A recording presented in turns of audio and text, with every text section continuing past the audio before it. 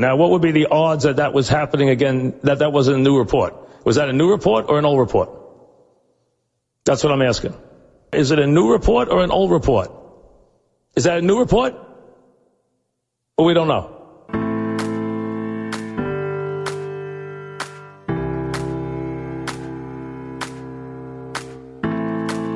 When a seasoned sports fan teams up with a millennial, opinions may vary, but the debates assuredly won't disappoint. Check your sources. It's new report, old report. Here's your hosts, John Lund and Al Renato. Well, Al, another exciting week in athletics. The stage is set for an exciting conference championship in the National Football League. Nothing circles the wagons quite like it, especially come postseason time. A clash between two old rivals, the 49ers and the Eagles in the NFC, and a clash between new rivals, the Cincinnati Bengals, and to no surprise, Patrick Mahomes and the Kansas City Chiefs. Potentially a little banged up at the quarterback position. We shall see. But excitement for those fan bases, bad blood all around. It's going to be thrilling to see what happens in those contests, which is exactly what the NFL would want for you. Unfortunately, for our narrative of this is the year that fans of poor teams, if you will, fans of unlucky teams, if you will, fans of teams that were just dying to get into a postseason, could potentially have made a run. It feels a little like how we want our NCAA tournament to go. You want the upsets, you want the Cinderella stories, but then when the dust settles, a part of you just wants to have the best teams in the end, and that looks like what we have in the NFC and the AFC. Sorry to the teams that didn't get there, the Jaguars, the Giants, the Cowboys, and the Bills. We'll get into all those games. Very exciting scenarios. Maybe some surprises for at least a couple of the losing teams. But I think, Al, the NFL's got to be thrilled with what they have on Sunday, except for, and this is what surprised me, except for the Bills not beating the Bengals. They now don't have their first non-home field advantaged championship game. A neutral site in Georgia, in Atlanta, was on the table. Tickets were already sold. I would have put my house up that the officiating crews and the National Football League, especially with the Damar Hamlin story to boot, would have done whatever they could to get the Buffalo Bills advancing to play the Chiefs. Joe Burrow and the Bengals said, nay, you better get those refunds ready. It's going to be an exciting time on Sunday, it looks like. And the NFL gets off the hook. First of all, greetings to all our listeners, our friends out there. We hope you enjoyed the divisional weekend, finals weekend coming up. The NFL got off the hook.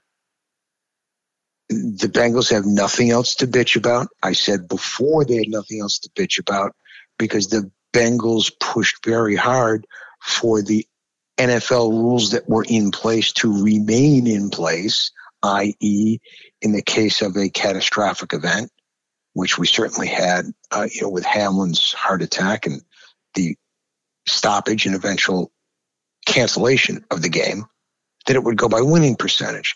So the Bengals kept bitching, even though the ultimate scenario was it wound up, they went to Buffalo because the Bills had the better winning percentage. Played the one less game, had the one less loss. And now, under no circumstances, Kansas City went 14-3. Period, end of story. The best that the Bengals could have gone had the game been replayed was 13-4, so they're going to Kansas City regardless. So we don't have to worry about bitching about what the NFL did. We can put the Hamlin scenario with respect to how we're going to handle this and the postponement and coin flip and the traveling and how come I have to travel and they don't have to travel and how come I got a coin flip and they need to get a coin flip. et cetera, et cetera. It's all gone now. Most importantly, Hamlin is doing great. He's hopefully on a road to a full recovery. He's home with his family. He's been at the Bills site with the team, talking to the team. Obviously, it did them no good on the field on Sunday, but most importantly, he's going to be okay. The secondary aspect of it is all that bullshit now is gone. Nobody bitches. Nobody complains about where I got to go, what I had to do. Everything fell into place the way it was supposed to. There's no coin flip. Bengals stayed home, right? Beat the Ravens, via the 98-yard fumble return, which flipped the game by 14 points. Bitched about they had to go to Buffalo. Went to Buffalo, kicked Buffalo's ass, dominated the game throughout. Now they go where everybody was always going to go, except for Buffalo, and we don't have to worry about that either. The thing that really surprised me most of all the games, and we'll start with Buffalo and Cincinnati, is the fact that Buffalo played so poorly. And I thought they would roll. I thought that he was on their shoulder. They were playing with the magic dust. They had all the momentum. They had everything going for them. And they were never in the game. Bengals down the fields 2 straight times, 14-7 as close as it ever got. And they were dominant. The Bills were absolutely dominant in both lines of scrimmage. Allen didn't have time to throw. Burrow had time to throw. They ran the ball down the Bills' throat. The Bills couldn't run it. It was a total domination. It was a shocking game for me. But in retrospect, I should have known better. And maybe we should have known better, because the emotion only goes so far. And the bottom line is the Bills really haven't played very well, not just from the beginning of the playoffs, but really for the last 4 or 5 games of the season, through and including the entire playoffs. They struggled for wins, gave up a lot of points. Allen was doing a lot of Ben Gazzara, and a lot of scrambling and a lot of running for his life. And he was under constant pressure from the Bengals, who blitzed some, but got a lot of pressure with 4. They couldn't run the ball. The Bills struggled to run the ball. And on the other end, and of course, their star receivers bitching now about not getting the ball. Allen didn't have any magic. None. 0. Zip. And, Cool Hand Luke just rolled again. Joe Burrow is doing exactly what he did at LSU. He stands in the pocket.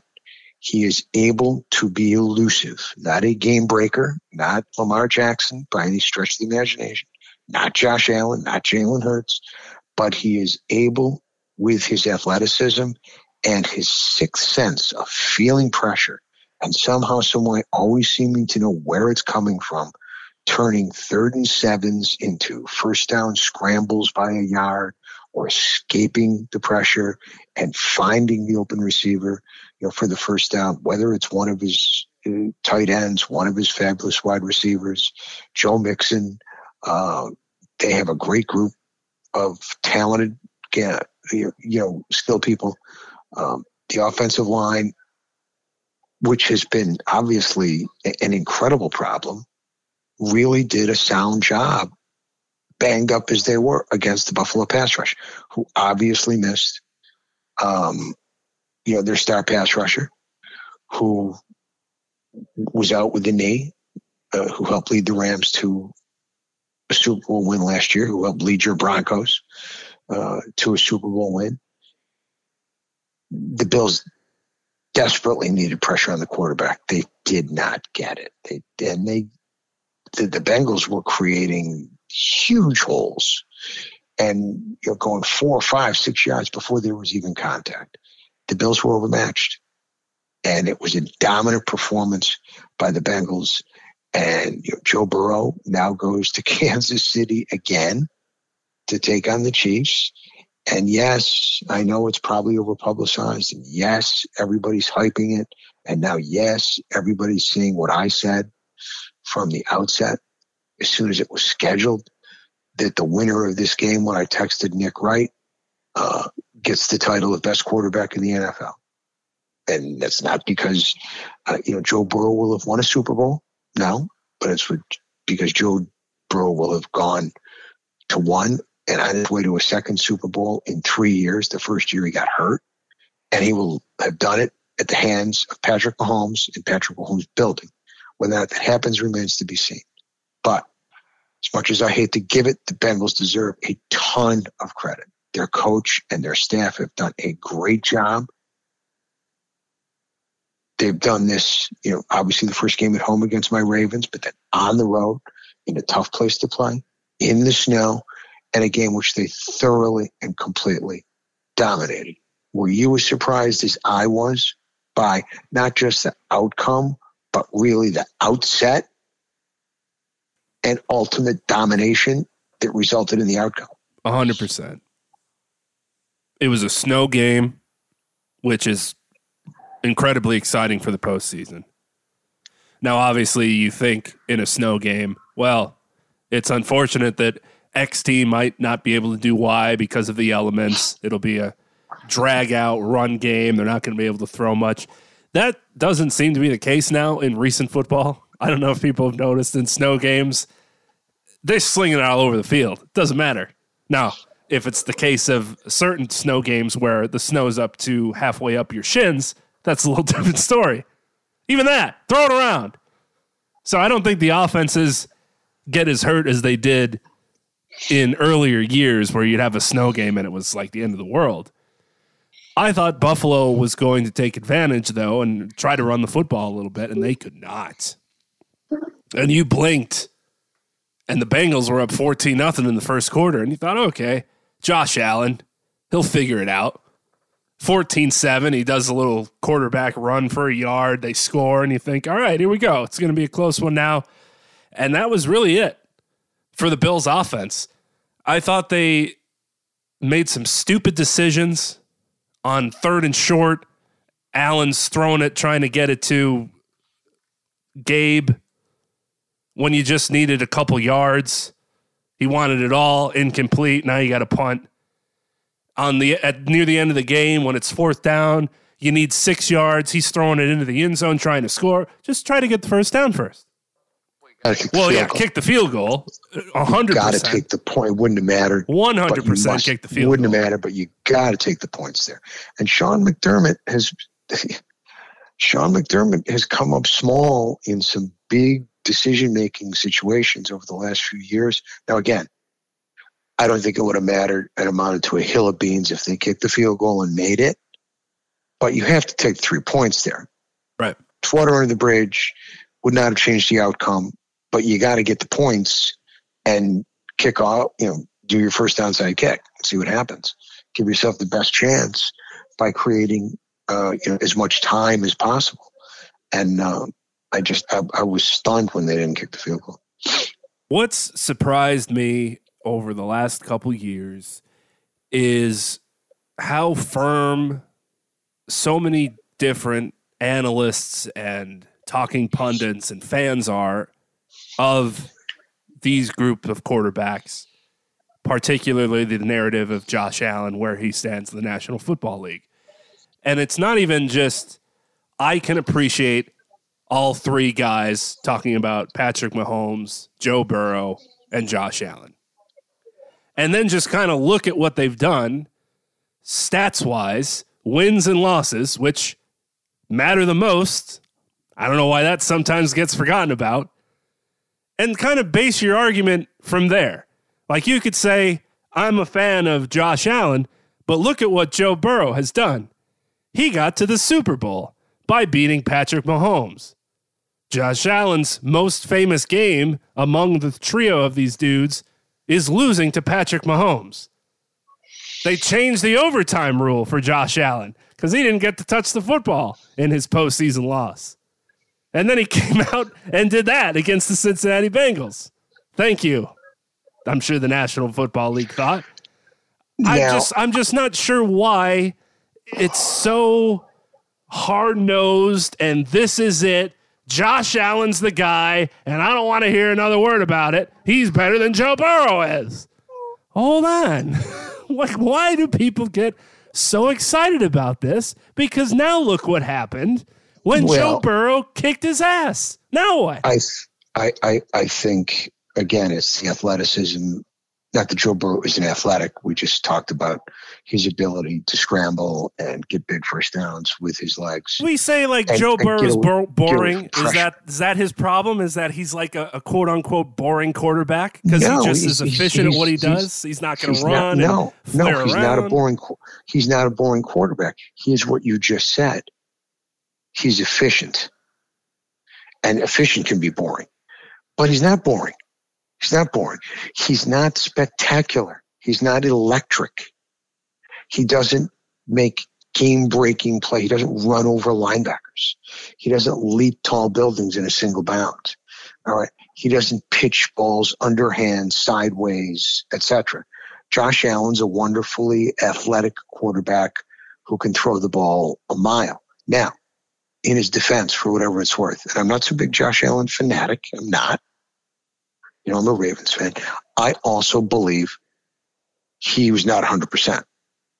I don't think his arm, since the elbow injury, has been 100% since the loss to the Jets. And I think you've seen the difference. He's missed a lot of throws. Hasn't had the same kind of firmness, for lack of a better term, that I could use in the pocket. Hasn't been the same out of the pocket. It's looked a little tentative at times. Made some bad decisions, the likes of which were worse than anything we've ever seen before. Some of the decision-making against the Dolphins was unfathomable at this stage of his career.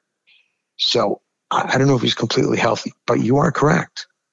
The bottom line is, right now, Joe Burrow is a better quarterback than Josh Allen, and the proof is in the pudding. He went into Buffalo, and he kicked his ass. He was clearly the superior player, and they were absolutely the superior team. 100%. Not even a contest. Yeah. I mean, you kept hoping, but there was never any notion when you watched that game that it was going to turn around. Cincinnati converted third down after third down. He always had time when he needed it. They ran the ball at will. Buffalo never could really stop them. They had a touchdown called back on a, I understand. I mean, look, when I was a kid, John, that was a touchdown every time. Yeah, there was a little bobble after he landed, but you didn't have to land. You got possession 2 feet in the end zone. That was a touchdown. There was no ground that you had to survive. Right. Because the rule was you are in the end zone now and you possess the football. And once you have possession of the football with feet down, which is a catch, it's a touchdown. Okay. Once you possess the football legally, control, feet down, touchdown. You didn't have to fall down and survive the ground. And I still think it's bullshit. All right. I've never liked the surviving the ground aspect anywhere on the field. You can have possession with both feet down before you hit the ground. And he clearly had possession, both feet down, and then Milano pushed the ball. There was the bobble, and it was rolling around as he was on the ground. So I understand the call by the book, but it's time to rewrite the book. It really is. That was a catch when I was a kid. It wasn't a touchdown when you just stuck the ball over the end zone. You had to get in with it. Just reaching the ball, past the first down marker when, you're out of bounds 3 yards before you get, that was all. Stopping, keeping the clock running when a guy is pushed out of bounds because his progress may have actually been stopped on the first contact and then he steps out of bounds. They used to stop that clock. That's bullshit too. I mean, a guy gets hit, stood up, and immediately is out of bounds, and they keep the clock running. That's a crock of shit. Can't stand when they do that. But that's the way the game has evolved. Don't like it. A lot of things about the way the NFL has evolved that I don't like. But the point is, that was a touchdown that was taken away. It could have easily been a touchdown. They were the better team from the opening kickoff, and it really was never in doubt when you were watching it, even as hard as you're rooting. So I was rooting for Buffalo, of course, and I liked Joe Burrow. But you wanted to see Buffalo, once my team was out of it, I wanted to see Buffalo make the run after what happened with Hamlin. I wanted to see it happen. For the Bills Mafia, for the kid, for the organization, wanted to see it happen. And it just was not in the cards. Simple as that. It was not in the cards. It's always been interesting for this Joe Burrow run that he's somehow doing it with these Bengals group that it's an under-the-radar type of feel to it. I can understand last season not having the offensive line and him getting killed, and that's the big story is he doesn't have time in the pocket. If he did, he would do this, he would do that. He obviously got hurt his first season, etc. I mean, this year they've just been rolling, but still quietly. It was always the Chiefs and the Bills, and the Bengals have been an afterthought. Right. And now, here we go. There's only one more left. Now what are you going to say? It's just interesting how the narrative goes with it. I don't know why it is as strong as it is. They're never in the same sentence, and I don't know why they're not. I don't think this is going to change because he's not as spectacular as those other two guys. He stands in the pocket and he makes throws. He doesn't make unorthodox throws. He doesn't make no-look throws. And he's pretty much a guy who is going to do everything he can to get the ball out of his hand. And he'll take a sack without trying to do too much. He'll try and get out and go on his athleticism and his ability to feel pressure. But unlike the other two, Mahomes and Josh Allen, he's not going to try and do too much to avoid it where he makes a bad play, throws a terrible interception, tries to fight off tacklers and gets loose for the ball and gives up a scoop and score. He will take a sack. And the other two guys will do everything in their power, even if it means getting careless with the football, to avoid the sack. And when they do that, sometimes they pull off some Houdini deals. And you don't see Burrow do that nearly as much. And he's also operating off a surgically repaired knee. Remember that. And talk all you want about the skill sets of the Kansas City players or the Buffalo players. Burrow has the best group of skilled offensive players with him in the conference. San Francisco was a close second, but the combination of Jamar Chase, T. Higgins, Boyd, the tight end Hurst, Mixon, the Oklahoma running back, Beeline, that's a hell of a group. Right, and they don't get talked about. That's what I don't understand. People hear more about the Cowboys lineup than they do the Bengals. What are we doing? It's Cincinnati. And once they win a Super Bowl, they will become the gold standard. But you got to go there and win. They went there last year, and not only didn't they win, they pretty much got shut down by the Rams. Yeah. Their offense didn't do much. When you go there and you do in the Super Bowl everything you've done to get there, and remember, to my team's credit, and I don't want to hear this notion of, they didn't think they had to score that much because they were playing the Ravens. So, they reined the offense in. I don't think they expected to have a 98-yard scoop and score to turn the game into, a 7-point lead from what was to be a 7-point deficit. And then just go, we'll just go 3 and out the rest of the way. I don't think that was the plan of attack. I saw one writer put that up and I'm like, you got to be shitting me. Okay. But you got to seal the deal. to get the kind of credit you're talking about, you have to go into the Super Bowl and have that kind of game. Now, why does Josh Allen get that kind of credit? Because Josh Allen went into Kansas City and had a spectacular game in a great shootout against Mahomes and lost in overtime when he didn't get a chance to touch the ball, and the game they should have won in regulation. They were kicking off with 13 seconds to go. So that's why Allen gets the enormous credit because of what he did. Burrow hasn't done that yet in the postseason where he's had that kind of game. If he puts up that kind of game in Kansas City this weekend and wins, he vanquishes Josh Allen as it even being a contest.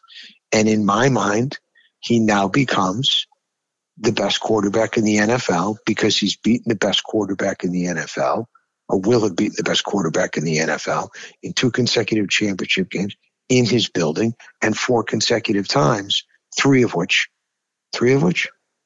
would be in Kansas City. The one this year in the regular season in Cincinnati. I thought the other third one that he had against was also in Kansas City, but you'll have to check me on that. But that will be 4 straight times. And you do that regardless of the ankle injury, you get the nod. And you'll be going to your second Super Bowl, which is as many as Patrick Mahomes has gone to. Yeah. The question is, can you win one like Patrick Mahomes has done, who hasn't played that great in either of his Super Bowls? It's an apples and oranges thing to compare NFL fans to college football fans because they don't necessarily always care about one or the other. If you're a college football fan, you might not give a shit about the NFL and vice versa. But just seeing what Joe Burrow did with LSU, how historic that season was, how much swag he kind of had toward the end of it, smoking the cigar in the locker room. I was just surprised that didn't carry into the NFL. Yeah, I mean, it didn't seemingly carry over into his pro career. I don't know if it's because he got hurt and he kind of went away for a while.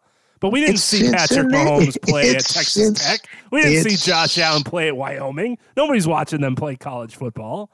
But they got this huge following now. It's Cincinnati.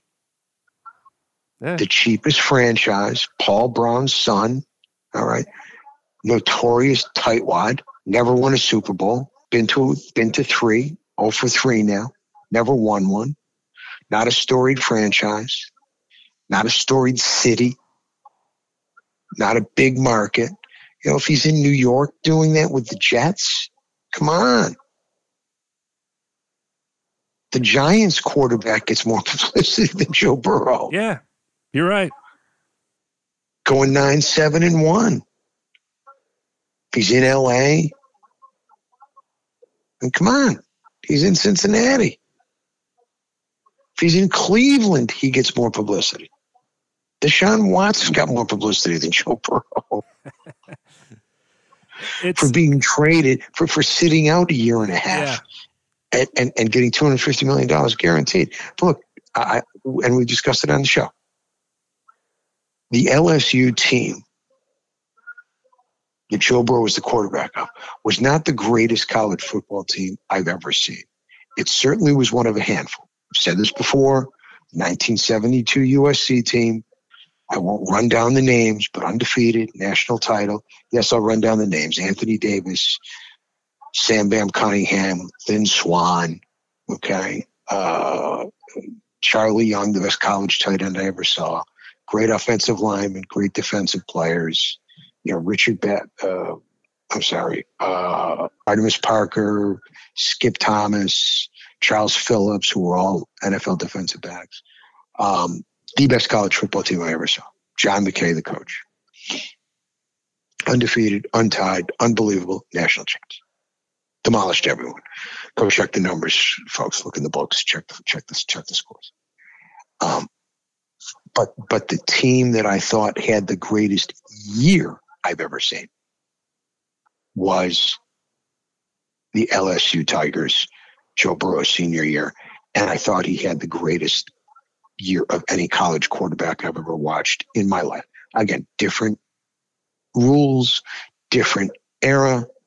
But what he did was phenomenal against the best competition in the country. Alabama, Tennessee, Georgia, Ole Miss, Mississippi State, et cetera, et cetera, et cetera. He had the best possible year against the best possible competition in the best conference. And then obviously they went and kicked Clemson's ass in the national title game. It was historic. It was brilliant. And that will live to me as the greatest single season I've ever seen any team have, even they weren't the best team I've ever seen. But close, they were close, damn close to it. And Ja'Marr Chase was Justin Jefferson, and he said, as we've talked about, they wanted to draft a big offensive lineman from Oregon, and he went to management and basically told them, draft my guy. And they drafted his guy, and the rest is history. He and Ja'Marr Chase are the best quarterback receiver combination in the National Football League, bar none. Everyone else is fighting for second. Yes, we love Justin Jefferson, but Kirk Cousins is throwing to him. Right? Yes, we love the Miami receivers, Jalen Waddle and Hill, but Tua is throwing to them. Obviously, the best quarterback going into this Sunday in all of football is still the magician, okay, Mahomes Magic. And he's throwing to his tight end, and now Hill is gone. He's still got good wide receivers, but they're not dynamic. He's got the great tight end. The best quarterback receiver combination in all of football is Joe Burrow to Ja'Marr Chase. He's a great receiver. He gets open. He makes big catches. He makes contested catches, whether it's for 5 yards, 15 yards, 45 yards. And when he catches it, he is a load to bring down. And it's not just outrunning people. It's not just dancing around people. It's if he needs to run over a guy, he'll run over a guy. If he needs to drag 2 guys with him for 3 yards to get a first down, he'll drag. He's an unbelievable player. Unbelievable. Tremendous player. And T. Higgins is very, very good. I'd kill to have T. Higgins on the Ravens. Makes contested catches, long, excellent hands. The Ravens drafted Hunter Hurst. They had him as one of their tight ends. He was basically, I don't want to say a cap casualty, but he wasn't a great blocker, so they traded him. Boyd is another terrific receiver. They're the third wide receiver. So they are loaded as the day is long. Joe Mixon is a top 5 back. He's an every down back. He can run it. He can catch it. He can block, pick up the blitz. And again, he will put his head down and run over guys. And then they got Beeline, who spells Mixon, and he does all that stuff. Runs in between the tackles. He's a wonderful receiver. They have a great skill group, the best in the conference, rivaled only by the 49ers. I think better than the 49ers because I like the receivers. As much as I like the 49ers receivers, I like this group better. And I actually think this pair of running backs have a slight nod over McCaffrey and the rest of the Niner crew. But it's close. But they've got Joe Mixon, and they're working with Brock Purdy. So I just think it's all because it's Cincinnati. Simple as that. Remember, it took New England a while to become New England, but still it was, New England, Boston area, right? Major market. But eventually, they became the New England Patriots. And they didn't have spectacular players. They had the great tight end duo, obviously Tom Brady, who became better and better and better until he ultimately evolved one of the greatest, if not the greatest quarterback of all time. They never had spectacular wide receivers except for the stretch when they had Randy Moss. These guys are spectacular players. Spectacular. But they are mired in the Midwest. They are stuck in Cincinnati. And if they win a Super Bowl, they will be the gold standard by which all others are judged. Right now, in my mind, they are the gold standard of skill set. Their defense is strong. It's playing well. Secondary is playing very well. They hit hard. They don't miss a lot of tackles. And that maligned offensive line did an incredible job against the Bills, both in protecting the quarterback and opening holes for the running game. So I think they're the team to beat. I expect them to go into Kansas City and win this game. There's the pick I was looking for. Can they do it? With or without a hobbled Patrick Mahomes, who was at his press conference earlier in the week, seemingly walking okay, doing some jogs and run-throughs at practice, and looking okay to what reporters have had to report about it. Well, let's talk about them. What I found humorous was when Mahomes goes down, his ankle looks bad, he's got to come out of the game. Mike Tirico and Chris Collinsworth start acting like we just watched him get shot on the field, and it's over. He's gotten sunk into the ground like a scene out of one of the Batman movies, and we'll never see from Patrick Mahomes again. The Chiefs are done. They can't even play with a quarterback the rest of the game. They have to just leave the position open and figure out a way to snap the football. This is Jacksonville's game. Oh, no, for the Chiefs. Well, Chad Henne comes in, leads them to a field goal, then he leads them on a 98-yard drive for a touchdown. It's 17-7. So much for the world ending that Patrick Mahomes was out of the game. I didn't panic as much as Chris Collinsworth and Mike Tirico did because of Andy Reid standing on the sideline, although there was a little bit more fear because Doug Peterson was standing on the other sideline. I thought the Jaguars could have taken this game. Agreed. Now, the score will tell you differently because they scored real late. But Trevor Lawrence didn't play great, man. And Travis Etienne disappeared. What happened? They were showing flashes at some points. You know, Etienne scores a touchdown, and okay, hand him the ball. This is the way. I didn't think either of them played great, and that really killed them because the game was there.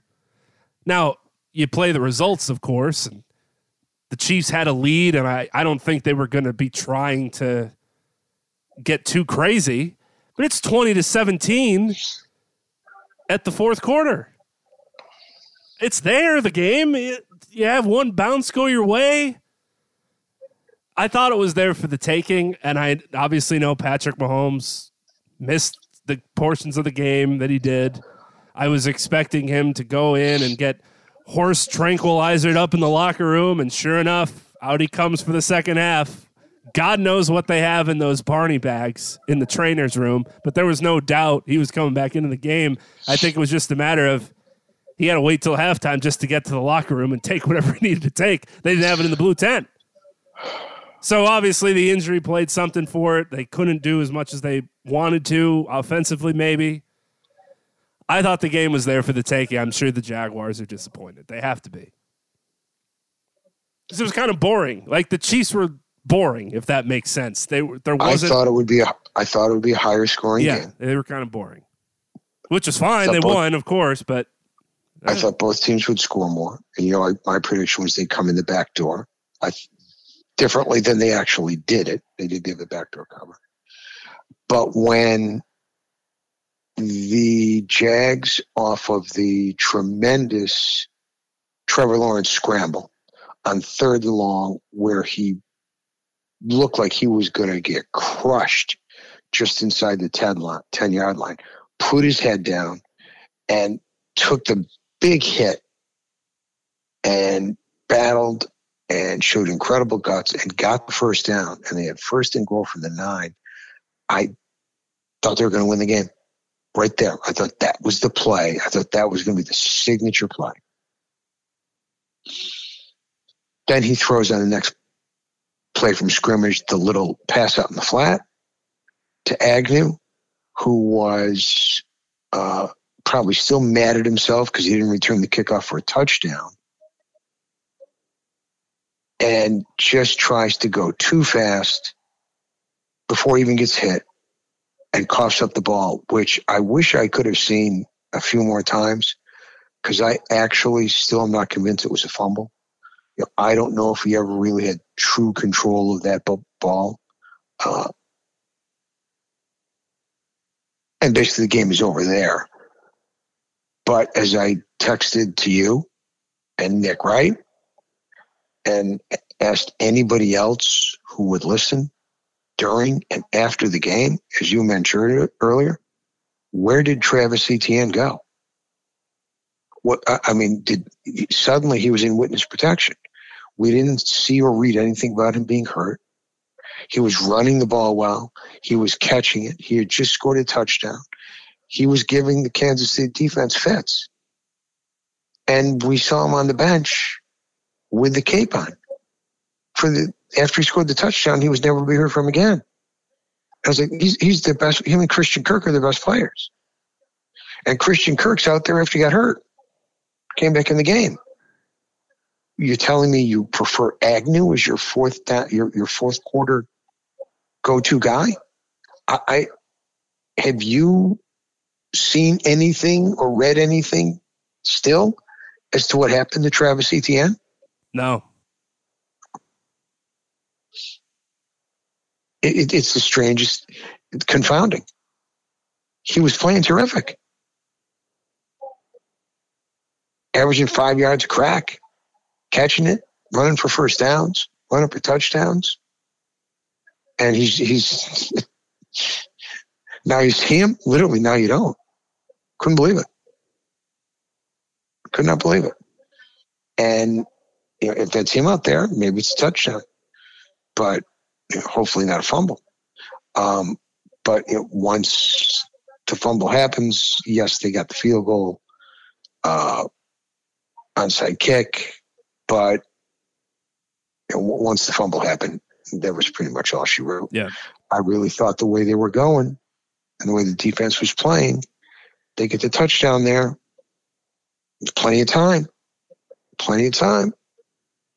Just I couldn't believe it. And an unforced error. Kid wasn't even hit.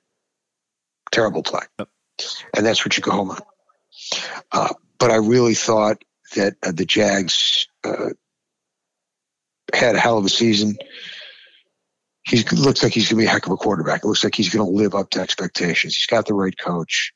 They're just going to get better as time goes on. And that division is, there's no great team for them to compete with. I'm sure the Titans will be back and be in the mix. The Colts, they've got a lot of talent, but they're desperately going to need a quarterback that they're probably going to draft, and they're searching for a coach. And we know Houston is, even though they compete, is a work in progress. So that division is going to be, I'm not going to say they're going to rule it, but it's going to be winnable for them for years to come. Which is exciting to see, especially, again, another college story where we watched him be so successful for so many seasons, get into the NFL and not do anything his first year. Who's to blame? Is it him? Is it his coach? What's the problem? Is it because it's the Jaguars? So it was nice to see him kind of reinvent himself, if you will, despite it only being his second year, to put together a season where you say to yourself, all right, that's what we saw in college. It's nice that he's able to take that over to the NFL, and they'll learn from this, obviously. And Doug Peterson's got to feel great of the team that he's got. They need to plug and play a couple different places, obviously, but you got to be incredibly happy if you're a Jaguars fan, especially to keep a game like that close. The offense for Kansas City just seemed to be the game plan of throw it to Travis Kelce and let's see what happens. 14 receptions, 2 touchdowns, 98 yards. He was the guy for both quarterbacks. You can understand it with Chad Henne. I mean, let me get it to the most sure-hand dude who's just running these 7-yard straight everything's. Turn around, catch it. That's it. Let's play football. I'm assuming Cincinnati's going to try to take that away. Easier said than done since the entire National Football League's been trying to take away Travis Kelce for 6-7 seasons now, and it hasn't really worked out too well for them. But I don't think Kansas City can just have the offensive, let's throw it to Travis Kelce for 7-yard throws every possession. I agree. That's not going to win this game. And I still can't figure out for the life of me. And again, it's the one game I didn't play at the organized level. But for all the nuances and the cover twos and the scheme defenses, nobody can cover this guy. Right. I've never understood the logic of, well, he's a safety. You can't expect him to cover a tight end. But wait a second. He's a defensive back, isn't he? Isn't that what they're supposed to do? They're pass defenders. How is it, the athletic 6'2", 200-pound safety can't cover the 6'5", 230-pound tight end? I understand he's bigger, but you can't get to the same place he is at the same time. You can't cover. What happened to you're an all-world defensive back. He's their best receiver. You cover him. You cover him all over the field. Yep. I don't care where he goes. You're on him like flypaper. Period. End of story. I don't want. Not only isn't he covered, how does he get the ball? Andy Reid's a genius. I understand the schemes, the motion. How does the guy who catches a gazillion balls a year, right, how does he catch so many of them and then run for 20 yards before we see anybody in the picture? What am I missing? How do you lose a guy who's that big? No matter how long Patrick Mahomes is running around and doing Mahomes magic, how do you lose a guy who's 6'5" and 240 pounds? Does he become invisible where nobody can find him? How does that happen? You, Mr. Safety, cover him wherever he goes. Cover him wherever he goes. We got the run. Cover him wherever. You can leave him alone after you know the ball's being run. Cover him wherever he goes. Wherever he goes. Everywhere. If it tires you out, here's the deal. When he's not in the game, you can leave the game. When he's out of the game, come sit down and rest. You're going to guard him like we're playing hoops. All over the court. We're not switching. We're not passing him off to somebody else. You're covering him. We may even give you some help. But he's never going to be on the TV screen where we don't see you. That's the way we're going to do it. But nobody does that. And I can't figure out why. Well, you can't do it. Why can't you do that? Well, you got to support the run. I don't give a shit about the run. Kansas City can run the ball all they want. Right. They're not beating me running the ball. And they look good running the ball. The running back, the 7th-round pick they got, he runs hard. You want to know what? I'm saying to Kansas City, run all you want. I'll tackle you. Go 80 yards, run the ball. Travis Kelce isn't scoring. He's not catching any touchdown passes. You want to throw to Juju Smith-Schuster, throw to him. You want to throw to McCall Hardman, throw to him. I'm taking him away. Beat me with somebody else. Hill's not there anymore. Beat me with somebody else. There's never the replay of, like you say, Juju Smith-Schuster wide open 30 yards down the field, and then they cut the camera back and go, well, you can understand it. Jacksonville had 4 defenders on Travis Kelce this play. And you'd say, okay, he just got 3 passes in a row. I get it. We know this more. I didn't play football either. We know this from playing basketball or baseball, specifically, though, basketball. Somebody hits a couple shots in a row. Somebody's got to step up and say, this dude's not scoring again. That's enough. We're going to triple team him, quadruple team him. Somebody else got to do something. Get the ball out of his hand. I know in football it's not easy to do that, but come on. I'm so tired of hearing the soft spot in the zone. The soft spot in the zone. The soft spot in the zone. He goes down. He runs 8 yards. He turns around, catches the ball. Change the spot. How about a helmet into his back? Time it up. How about cutting him off? How about being in front of him? How about having a guy in front of him, a guy behind him? All right. How about chucking him at the line of scrimmage? It's just, yeah, there he is. 87. Yeah, that guy. See the guy with nobody on him? That's how I'm going to throw the ball. Again, and again, and again, and again. Always wide open in the end zone. Always wide open. 5-yard line, who do you think he threw the ball to? All right. Somehow he gets lost in the scramble. How do you lose the guy that big? Oh, there he is. Nobody on him. Let me throw it to him. He's taking it at running back. He's running in motion. He's on the line. Just get 2 people to follow him wherever he goes.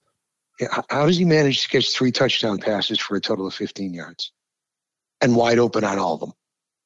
You know who led the league in receptions this year, Al? Your guy, Justin Jefferson, Tyreek Hill, former Chief. Travis Kelce was third.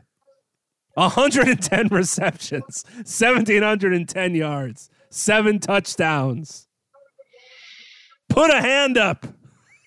Probably ran 500 yards after the catch without being touched. Put a hand up, man. And even that, all that said, I don't think they'll be able to do that against the Bengals. But what's to stop them after what we've seen for years in every game? I said this about Buffalo, and I thought it was one of the reasons they'd win the game, is I thought with the offensive line struggles that they would put a lot of pressure on Burrow, and they did not. Now, Kansas City, with their front four and their young linebackers and their young secondary, like to blitz a lot, and they've got the legendary defensive coordinator, Steve Spagnuolo. Again, the key will be protecting Joe Burrow. If they protect Burrow, I think this game will be a rout. I think the only way this game stays close is if Kansas City is able to put a lot of pressure on Burrow. And remember, Cincinnati ran the ball very well against Buffalo. And Jacksonville ran it pretty well against Kansas City. So I think they're going to try and establish the run. I think they're going to be pumped up. I think Kansas City is ripe.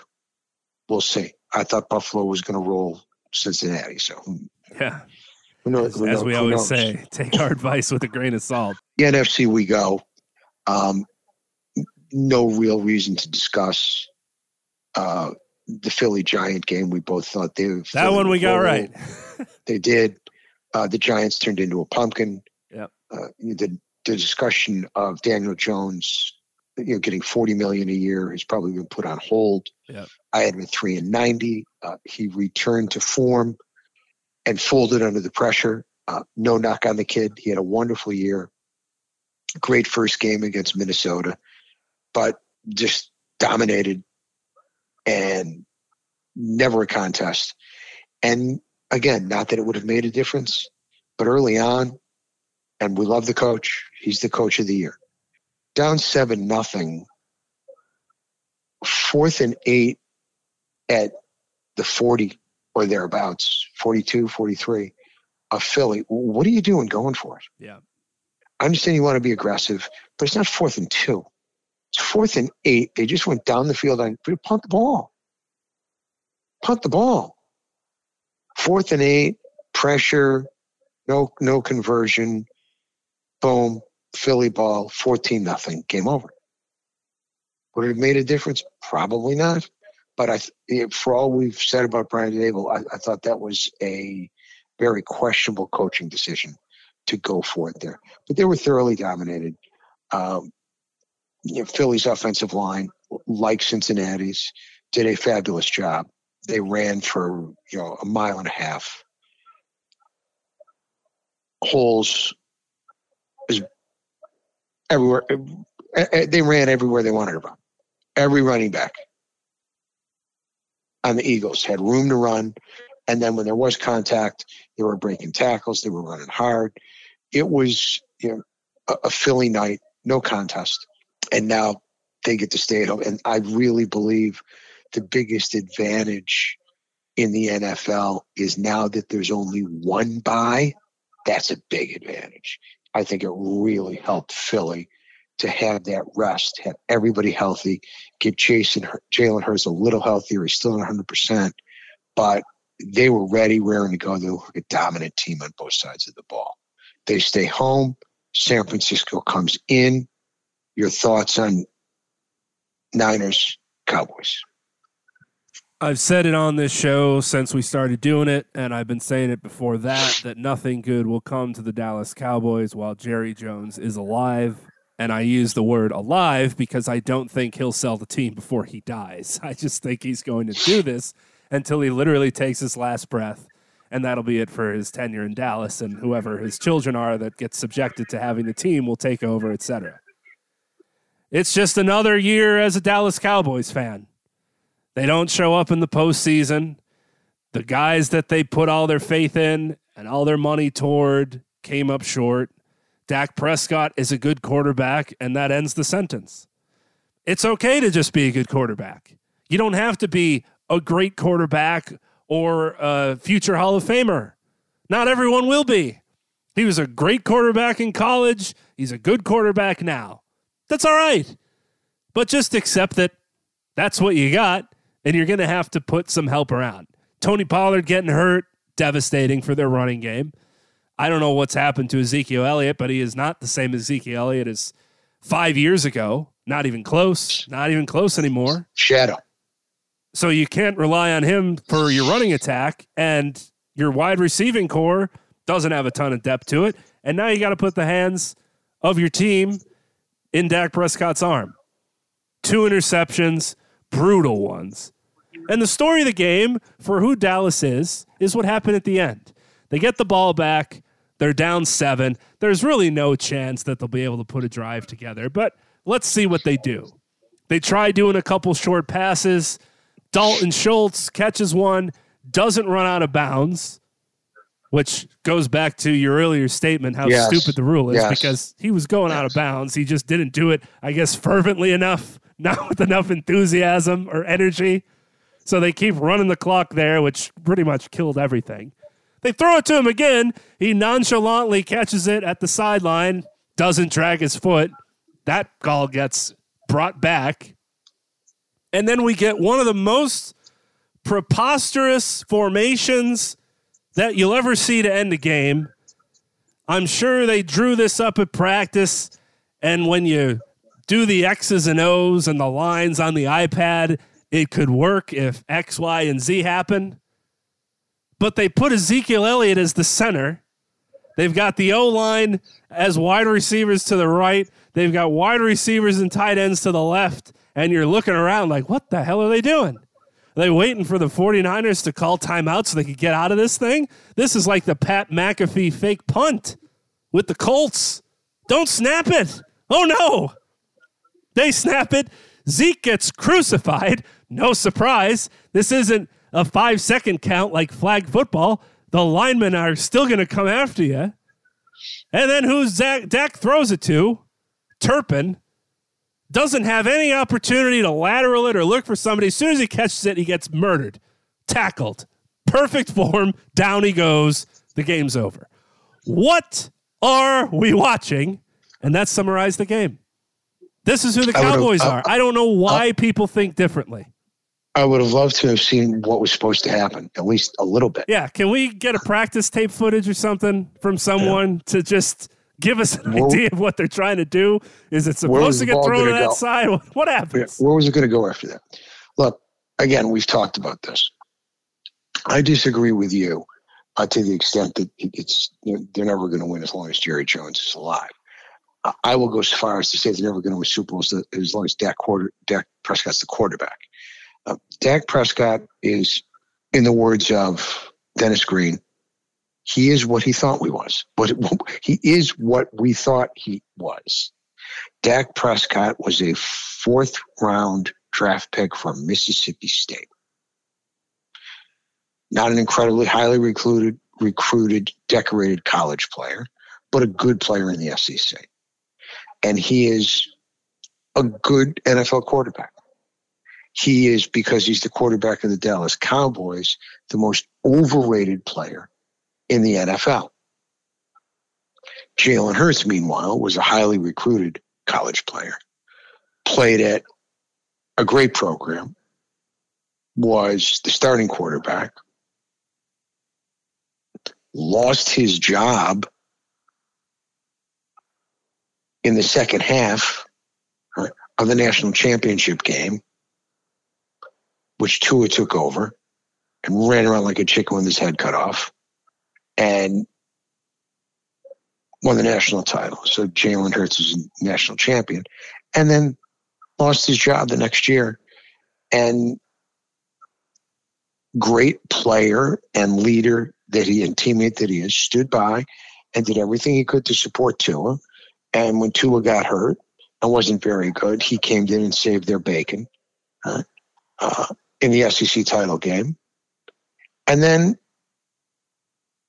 after that win and the season coming to an end, he transferred to Oklahoma and played under the quarterback whisperer and was a finalist for the Heisman Trophy, went to New York, had a huge year, and was a surprising second-round draft pick of the Eagles because people thought he couldn't throw because he wasn't a prolific thrower at Alabama. And even though he threw for a ton of yards and put up a ton of points and was a Heisman finalist at Oklahoma, they thought he was a vehicle of Lincoln Riley and that offense and was not an NFL caliber quarterback.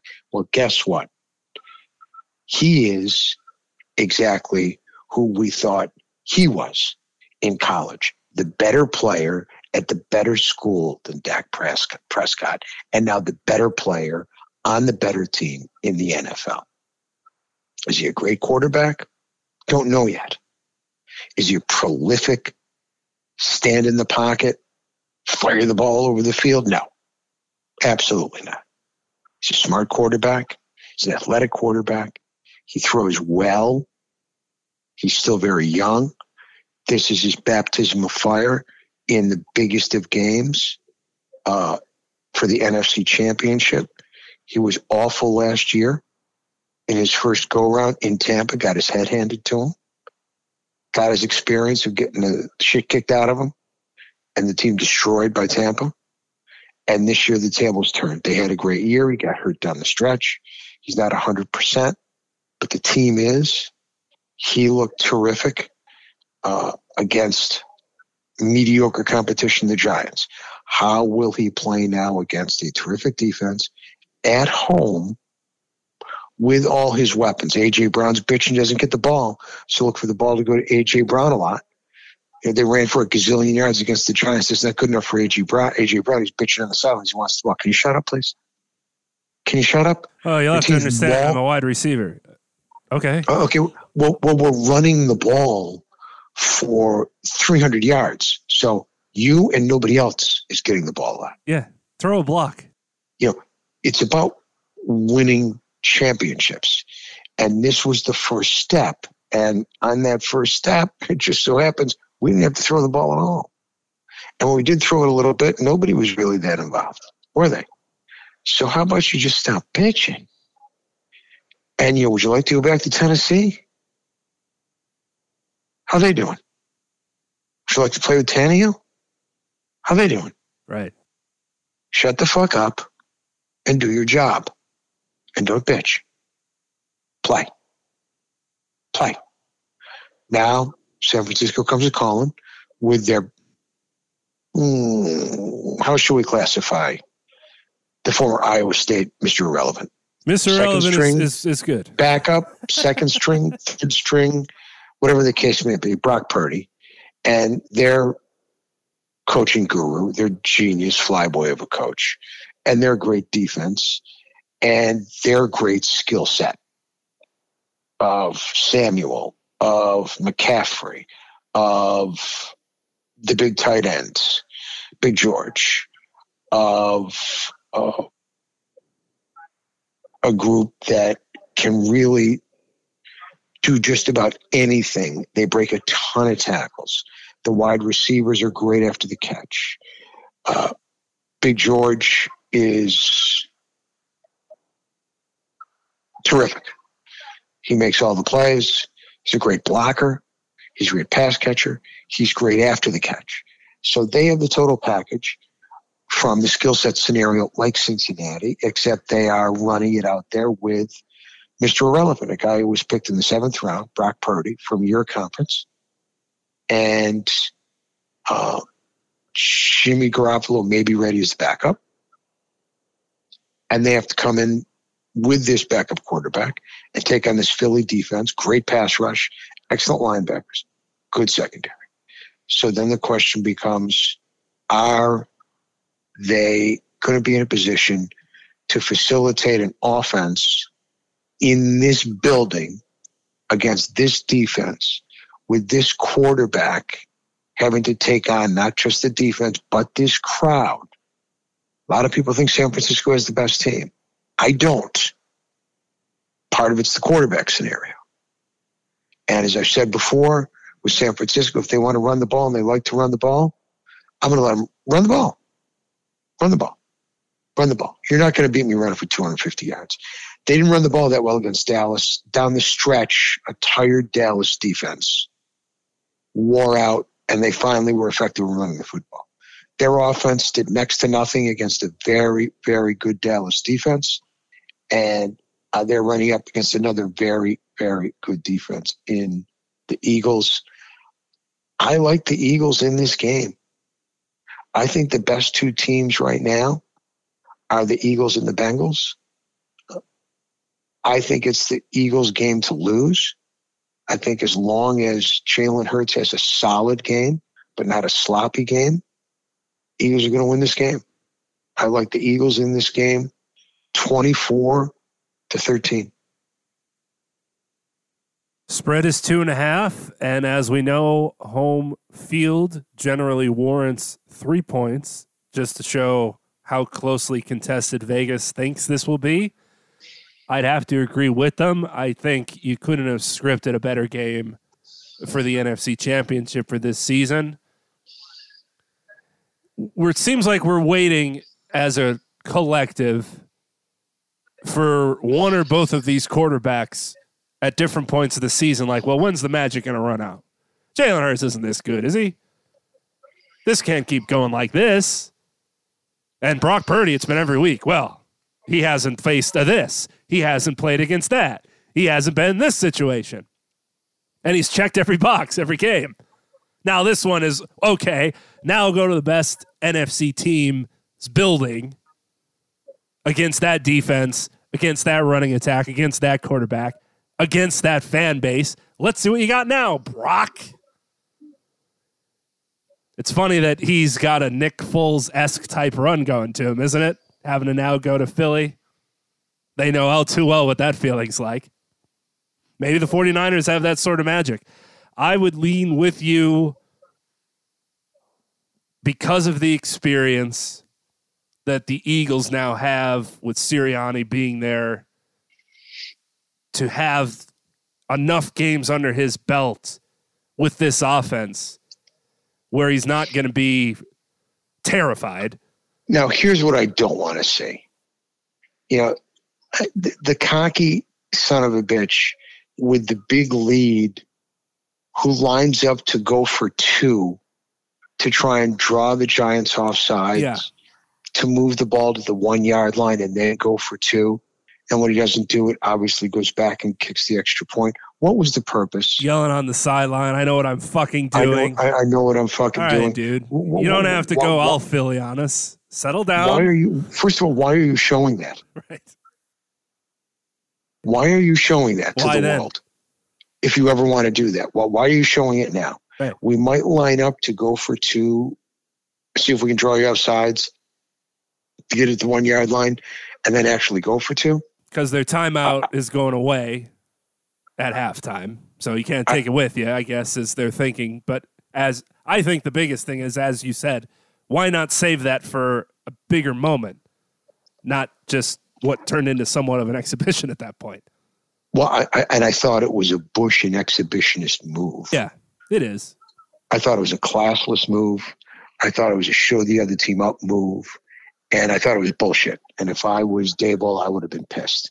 But, you know, they're big boys. It's the pros. This isn't high school. This isn't college. I just thought it was Bush League. Didn't like it. Lost a little respect for them there. They play hard. They're physical. I think their defense is going to give Brock Purdy some problems. That remains to be seen. I could be dead wrong. Everybody loves this coach. They think he's a genius. I want his passing coordinator as my offensive coordinator, for sure. I want a prediction from you on this game. I'm going to take the Eagles in a lower scoring affair overall. So take the under, folks, which is 46. I will say 24-13. That's what I said. Yep. So we both like the Eagles to cover and under. Which, I mean, now, since that happened, please, everyone, do yourself a favor. Hammer the over. Take the over team totals while you're at that. Because this is going to be a shootout now. What is the number? What is the current number as we speak? It's 2.5. 3.5? 2.5. 3.5? 2.5. 2.5. And the Kansas City line, which opened at 2.5 in favor of Kansas City, went all the way down to KC plus 2.5. I think it's now gone back to 1 and a pick 'em at some places because of the news that Patrick Mahomes seemingly is going to be not 100%, but not in the state that he was last week. And that's going to bring that number down also. So I'm going to guess the under-over is 45.5. 47.5 currently. Okay. And that could obviously change as we got a couple of days here. But and your selection is? I already have money on the Bengals plus 2.5. Took it as soon as it came out. And the score? 28-21. 30-20. Bengals. Should have given myself a field goal. That's my bad. McPherson's going to. So I'm going over. Yeah. And I think that Jamar Chase is going to have a big game. Yeah. He's a load for them to cover. He's going to be a load for them to cover. And I think Joe B does it again. I'm very curious which one of these. It's really curious in both of these games, which team in each game is going to be able to run the football against three very stout run defenses in Philly, KC, and Cincinnati. Now, the Ravens ran the football pretty well against Cincinnati. Bills couldn't. Jags ran the football pretty well against Kansas City. Yeah, I'm saying the Ravens ran the ball pretty well against Cincinnati. Bills couldn't. The Jags ran the ball pretty darn well against Kansas City. Kansas City ran well against the Jags. Will Kansas City be able to run it against Cincinnati, and how important will that be? Are they going to look to do that because of the ankle more than normal? Yeah. I think they will, and I think that's going to be one of the keys, along with obviously making sure Travis Kelce doesn't catch 27 passes for 4 touchdowns. Well, and you'd think one team is bound to make a couple mistakes. I don't remember if the Niners, the Bengals, the Eagles had any turnovers. I don't remember about the Chiefs. I don't think they did either. No fumbles, no picks. Everybody plays clean, all 4 teams. That's how you win. Who's going to make that first mistake? That's how you win. And if the other team can take advantage of it, too. That's how you win. I don't think that the kicking game will be that important. The kickers here are all – Robbie Gould still hasn't missed a postseason field goal in his career. Pretty astounding. Crazy. The rest of the kickers are pretty reliable, although Harrison Butker at times has come up small.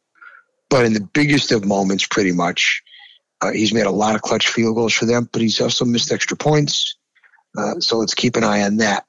All right, so we are both going Bengals to win outright, obviously covering win outright, and we're both picking the Eagles the same exact score, 24-13. Yeah. Feels gross based on our track record and history, but that's what we got, folks. We're not always wrong, just sometimes. That is something to remember. We're not always wrong. Right. We don't brag about being always right. We simply say we're not always wrong. And that's the best we're going with, gang. It's as simple as that. We would be remiss as Laker fans, as sports fans, of not saying that this is, and mentioning that this is the third, I'm not going to call it anniversary, but it was January 26, 2020, when we had the tragic passing of Kobe Bryant and his daughter and their friends and her teammates on that helicopter that morning, January 26th, 2020, and as obviously lifelong Laker fans, it's not something you ever get over. He is and always will be sorely missed. But just to let 24-8, we are thinking about you, and we're thinking about his family. And he gave us many, many years of thrills and enjoyment, and was a role model for a lot of kids out there, a lot of kids who became NBA players, and a lot of NBA superstars who still honor him. And Jason Tatum did tonight with his 24 purple armband and a loss to the Knicks that he always wears. And he played the game the way we all want everybody to play it. And he's missed every day by this Laker fan who's got his mouse pad in his office. It has Kobe Bryant's in action on it, because he's truly one of the greatest players of my lifetime, and was a pretty cool dude, and was, going on to the second half of his life, which unfortunately he never got to enjoy with his family, which is one of the great tragedies of our lifetime. So R.I.P. Kobe Bean Bryant. Absolutely. Still crazy. Never been more numb for an athlete's passing than Kobe's. I don't think I've ever searched Twitter more fervently and exasperated, trying to find any semblance of a person to say the story wasn't real and that it was misreported and that this is actually what happened, or he's okay, or he's here, and never happened, unfortunately. And the outpouring of the NBA from that time period is the rest of the world. The whole world is something that unfortunately only comes around at times like those, and it's not the norm. It's the exception to the rule, but you still harken back to feeling what everybody felt then. And you just hope, when you think about what happened to Kobe and Gianna and everybody else involved, when you have those moments of clarity of, I should really talk to my loved ones more, I should do this, or I should do that, or I can't take life for granted. Well, 3 years later, remember what you were thinking then, because it shouldn't have changed. Crazy for the world of basketball, crazy as a Lakers fan, obviously somebody that you idolized growing up, and there's still times where stuff happens in the league, not only with the Lakers, but just moments, and you just think, damn, it's awful that Kobe's not here. I would have loved to have heard what he'd have to say about this. I'd love to see him on the sidelines.